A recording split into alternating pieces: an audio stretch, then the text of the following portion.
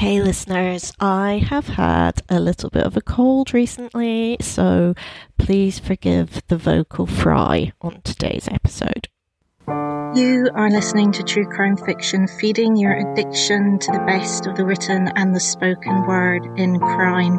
If you would like to support the podcast, you can do so for as little as £1 at patreon.com/truecrimefiction.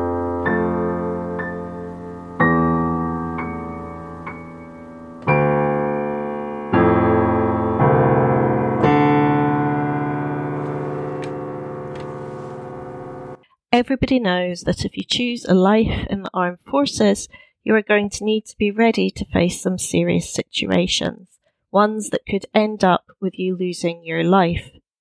Joining up is never an option that should be taken lightly, given all the risks that are part and parcel of the job.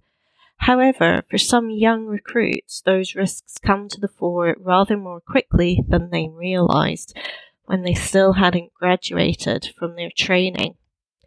Death at Deepcut looks into the now-defunct training barracks in Surrey, where several young recruits lost their lives to apparent suicides.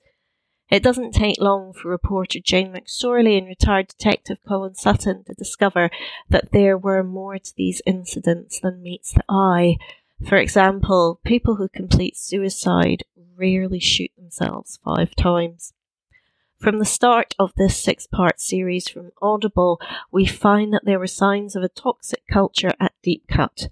None of the recruits expected it to be easygoing, but the bullying, physical punishments, financial and sexual abuse, including rapes, were endemic, and the instructors essentially viewed new recruits, of which there was a regular churn, as fresh meat. Many of the recruits were still children under 18 or barely out of childhood and felt lost at how to deal with the situations they found themselves in, especially as the chain of command would often mean complaints about behaviours would have to go through the person being complained about first. Others were only able to recognise the situations for what they were later in life, being too young to understand that coercion is not always as obvious as some people think it is. What is sobering about Deepcut is the fact that the toxicity was on such a huge scale. One former female recruit said that during her time there she was sexually harassed, assaulted or raped by 11 members of staff there to train recruits. As she says, this is more than just a few bad apples.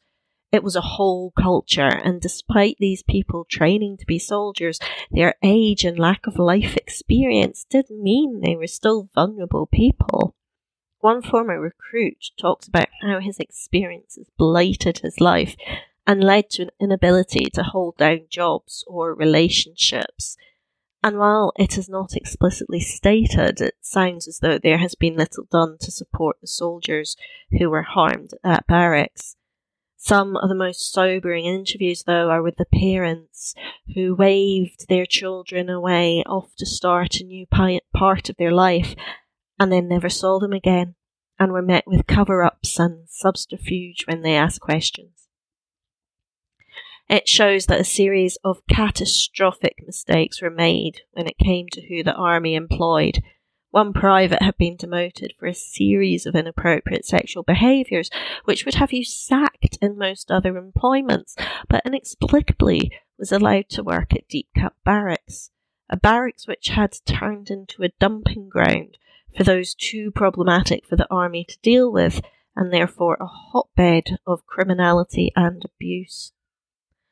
All young people deserve better when they are undergoing the tricky transition into adulthood, and death at Deepcut goes to show that no institution should ever be above the law when it comes to the protection of children and young people.